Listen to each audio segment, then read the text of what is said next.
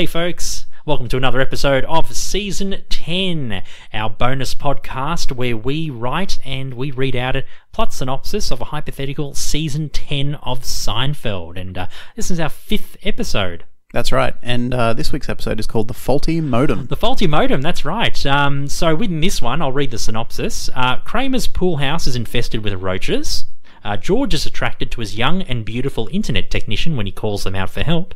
Jerry does everything he can to stop the roaches from entering his house.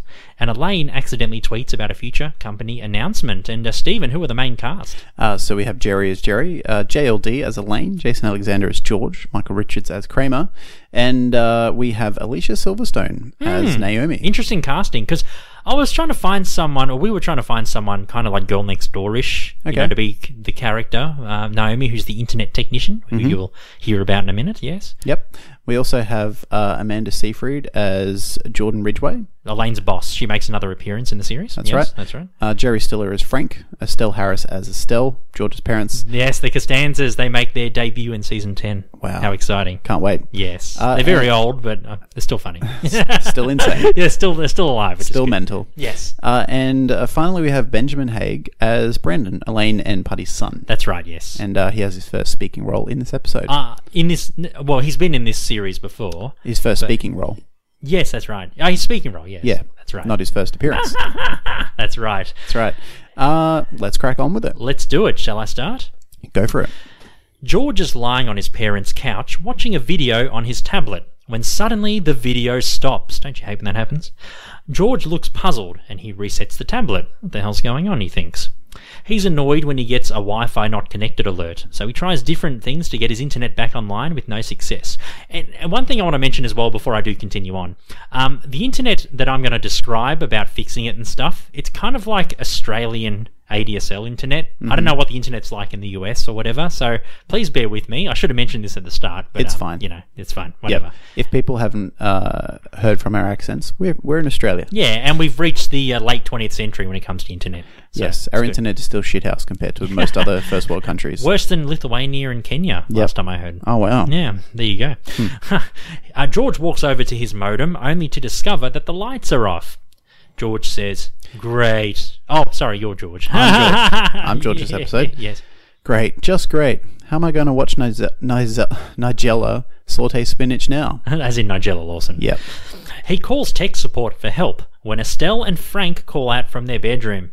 "George, the internet is down." "I know, Ma."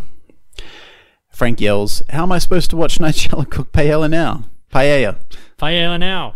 How am I supposed to watch Nigella cook paella now? After 45 minutes of waiting, tech support advised George that they'll get someone out to look at it. "Why did it take 45 minutes to get through to you? Are you the only person there? Do you think I have all the time in the world to just sit here and listen to Taylor Swift serenading me while I wait on the phone?" "But sir, it says in your job title that you're unemployed." "That's not the point. Just get someone out here." He hangs up in frustration and he wonders if he has to read a book now the internet is down. Oh, he laments about how he hates reading, especially Breakfast at Tiffany's. He can't do 90 pages. Terrible. Next scene. Elaine, Jerry and Kramer are at Jerry's apartment talking about kids eating Tide Pods and putting videos up online about it. Jerry says that the kids these days aren't as tough as they used to be. "Brandon has been watching these videos lately. I've had to put the pods on the highest shelf so he doesn't get to them, that little rascal." "When I was a kid, we used to mix whisk powder with our cereal, and we would save a lot of money not buying toothpaste." George barges in and tells the gang about having no internet.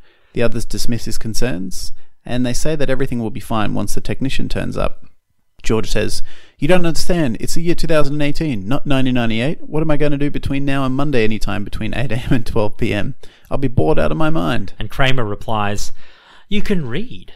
It's always a great way to pass the time. I haven't used the internet much since my break from technology, even though I play Fortnite a lot these days." Elaine jokingly suggests that George should eat Tide Pods, while Jerry says that he should go for a walk outside to ease his mind. George says, "What good do walks do for your mind, Jerry? If I walk through Central Park after midnight, I could be a goner." Jerry says, sarcastically, "That would be a shame."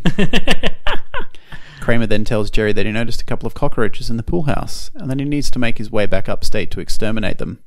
He leaves the apartment in a rush. Jerry then says He's really scared of roaches. One time there was a big one in the pool, and he panicked. Anyone want to go for coffee? Elaine smiles. Are you buying? No. Kramer walks into the Typical pool. Jerry response. It's like, no. Blunt and mean. Yeah. Kramer walks into the pool house where he notices several cockroaches moving around on the floor. He screams in horror and starts spraying. Start spraying roach spray everywhere. That's our high-tech production. You just going, shh. Yeah. And Kramer goes, oh, mama. The next day, Elaine's at work. And while walking to the photocopier, she overhears her boss Jordan and another high-ranking employee talk about a potential takeover by the New York Times. Jordan says, it might happen really soon. This would take the company to much greater heights. Plus would make me a ton of money. So, there's that. One of the employees says, wow, that would be amazing. Jordan tells them not to say anything as it's still in the negotiation stage, and that this requires strict confidentiality. Elaine briskly walks past with a shocked look on her face, hoping they didn't catch her eavesdropping. The New York Times? I could work for the New York Times? Oh my God! Jordan pokes her head out from the meeting room with a look of concern as she stares at Elaine giddily walking away. New York Times, ha ha! Next scene, it's Monday morning at around 11:30 a.m. back at the Costanza's living room.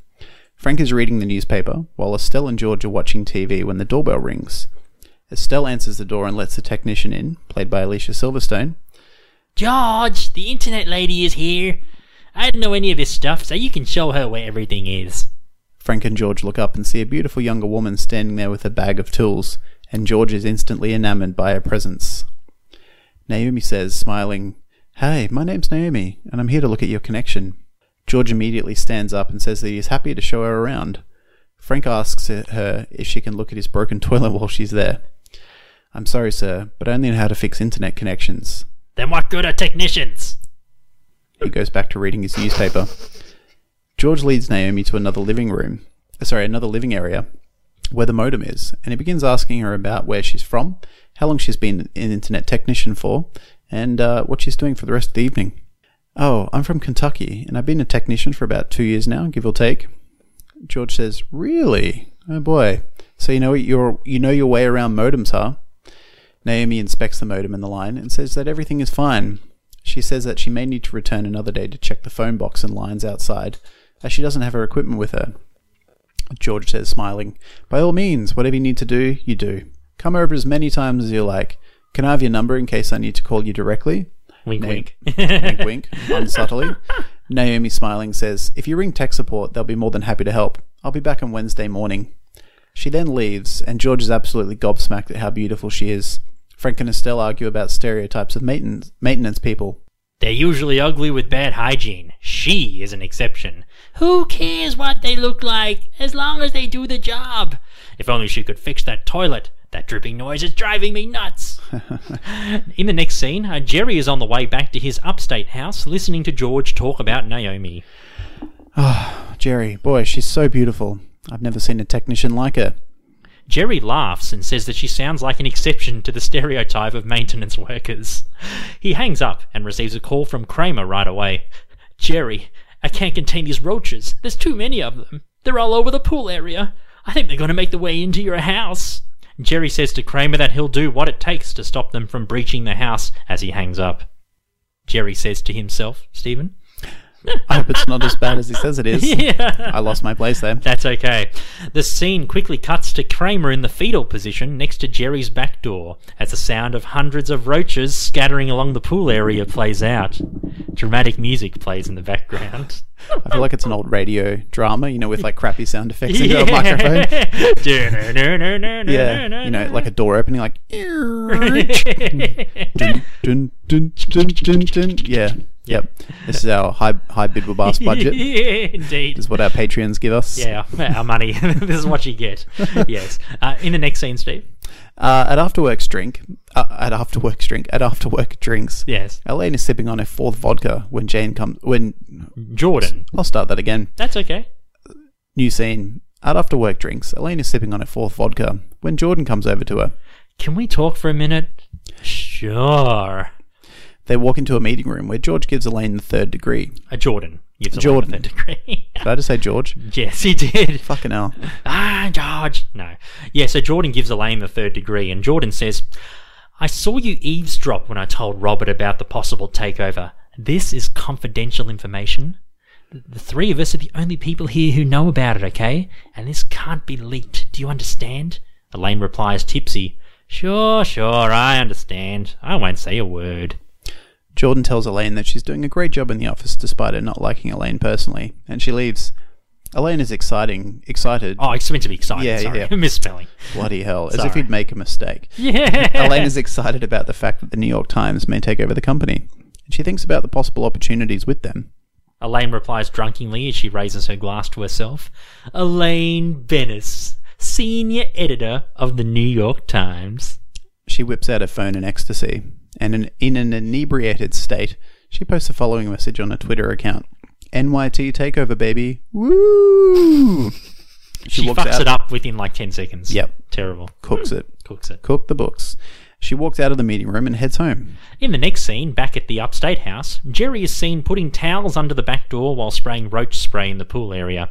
Kramer is wearing a beekeeper's outfit while using a fly swatter to hit the roaches. And Jerry says, Where did all these roaches come from? Did you leave food out again? Kramer is unsure how it happened, and he said that he's scared. Kramer says, When I was a boy, Jerry, I woke up from a nightmare that when I was taken by aliens who resembled roaches. As I turned my head, I saw a roach from the corner of my eye glaring at me with his antennae and his pincers. I've never recovered from it. Yeah, you've told me several times. He calls the exterminator and they say that they can't bring anyone out until tomorrow afternoon. Where did you get the beekeeper's outfit? I volunteered at an apiary a few weeks after high school. I never knew when I was going to wear it again, but I kept it anyway. Jerry says, You know that suit is for bees and not roaches, right? Kramer screams, "Ah!" and runs into Jerry's house. A few moments later, he goes back outside and says, Jerry, I think the internet's down. The modem lights aren't on. I better check the phone box. He goes around the back and says that the phone box outside is covered in roaches. Yuck! And he screams once again. Next scene. The next day, George is outside the front of his house trying to flirt with Naomi while she's looking at the phone box. George says, So, you doing anything after work? Naomi responds smiling, I have a couple of jobs upstate that I have to go to, but I'm free after that. One of them is actually for a celebrity, a famous comedian. I've never fixed a celebrity's connection before. I'm kind of nervous. George starts beaming, and then George says, That wouldn't happen to be Jerry Seinfeld, would it? And Naomi responds stunned, Yes, how did you know that? Because I'm close friends with him. Maybe I can meet you at his place and we can head out for dinner after. I know some great places out there. Naomi smiles and agrees to his plan. She fixes a phone box and says that the internet should be working now. She gives him a business card. This is my direct number, she winks at him. I'll see you later. Ooh, here we go. She's keen. Here we go. She's keen. She is. Alicia Silverstone. She walks off and George is struggling to breathe. He's hyperventilating. He can't believe that a gorgeous, younger woman is interested in dating him. The stars are aligned. In the next scene, Elaine is at her desk when Jordan rushes over to her in anger. Have you read the news lately, Elaine? Something to do with the New York Times? Elaine logs onto Twitter and finds various articles about the proposed takeover of the company by the New York Times. Jordan exclaims that they will be pulling out of the deal because of this early exposure. Like I said before, Elaine, there are only 3 people here who know about this, okay? I'm the CEO of the company, and the other person doesn't have social media, so the other person who leaked it must have been you. Elaine explains that she meant for the message to be cryptic, and that it could have meant anything. Jordan doesn't buy it, and she says that it doesn't help that Elaine has her job title and company on her Twitter bio. You know, Elaine, some people can put 2 and 2 together. Now there's all these speculation articles out there. I'm very disappointed in you. I could have been a multi-millionaire. Elaine apologises as Jordan walks away. She turns around after a few steps and goes back to Elaine. Listen, I'm not going to fire you. I should have told Robert about this in a more secluded place, and it's partly my fault. Instead, I've given the cleaner a week off, so I'll need you to take care of the bathrooms while you work on your deadlines, okay? Elaine sighs and meekly accepts the deal as Jordan walks away. She thinks to herself that things could have been much worse, and that her senior editor job at the New York Times can wait another 40 years. She heads to the janitor's closet to prepare for bathroom duty. Meanwhile, George is at Jerry's house trying to help him get rid of the roaches, and he tells Jerry that Naomi said that she'll be there shortly.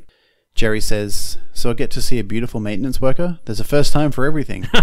Sorry to all the maintenance workers out there. Yep, you keep the world turning. Indeed. Yep, there'd be no civilization without plumbers and maintenance workers. We live in a society. Jerry says that the exterminator will turn up after Naomi, and he was surprised that he was able to get his internet appointment earlier than the exterminator call out. Jerry says, "How many houses need exterminating on a daily basis? 1, maybe 2 tops. How many people need their internet fixed? Hundreds, if not more." The front doorbell rings and George goes to answer. He lets Naomi in and tells her that the phone box is infested with roaches. Naomi then says, "That's fine. Roaches don't scare me. I'm afraid of bees. I'm afraid of bees, though." She doesn't say it like that. No. "When I was 8 years old, I had a dream where a beekeeper kidnapped me, and the next day of school I was stung by a bee. I've never recovered from it." She checks the modem and the line in the house, and George opens the back door for her. Just as she's about to go outside, she sees Kramer walk towards her in his beekeeper outfit. Kramer says, "Jerry? George? Is that you?" Naomi screams and runs out the back door.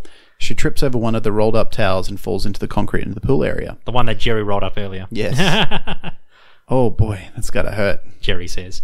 In the final scene, a few days later, the core 4 are at Elaine's house reminiscing about what happened recently. Elaine says she's sick of cleaning toilets. George says that Naomi doesn't want to know him anymore, understandably. And Kramer and Jerry are relieved that the exterminator was able to kill all of the roaches. "I didn't realize that I had half a cheese pizza under my bed. My God, those roaches must have been starving." Elaine says, "So was the exterminator a gorgeous young woman?" Jerry says. Quite the opposite, actually. I was going to give him a few dollars because I thought he was homeless when he walked up to my front door. And Kramer adds, "He was quite uncouth and rather odious." Sounds like more of a Newman line. Yeah. Kramer says that he's thrown away the beekeeper suit after what happened, and George says that he'll never find another beautiful maintenance worker again. They're as rare as diamonds. Elaine says that she's getting no Wi-Fi when she checks her phone, and Brandon yells out from the other room, "Mom, the internet's down! How am I going to watch Tide Pod videos now?" And that's the episode. That's the whole episode. That's the faulty modem. That's our plot synopsis. I like that one. Yeah, it was a good one, huh? Yes. Let us know what you think. bidwabasketpodcast@gmail.com, and also we're on socials at BIDWBASC. We'd love to know what you think about it, or if you have any ideas for episodes. That's right. Let Get us in touch know. with us and let us know what you think. Because this is all headcanon from Stephen and I, so we're coming up with the ideas and bringing them out to you. So, we haven't stolen anyone's work or anything. This is all OG content. That's right. Yes. And thanks to our Patreon supporters. And if you want to become one, head over and chuck us a couple of bucks. Yeah, that'd be great. Yes. And thank you very much. And my name's Ivan. I'm Stephen. We'll see you next time for Season 10, as well as But I Don't Want to Be a Secondary Character. You take care now.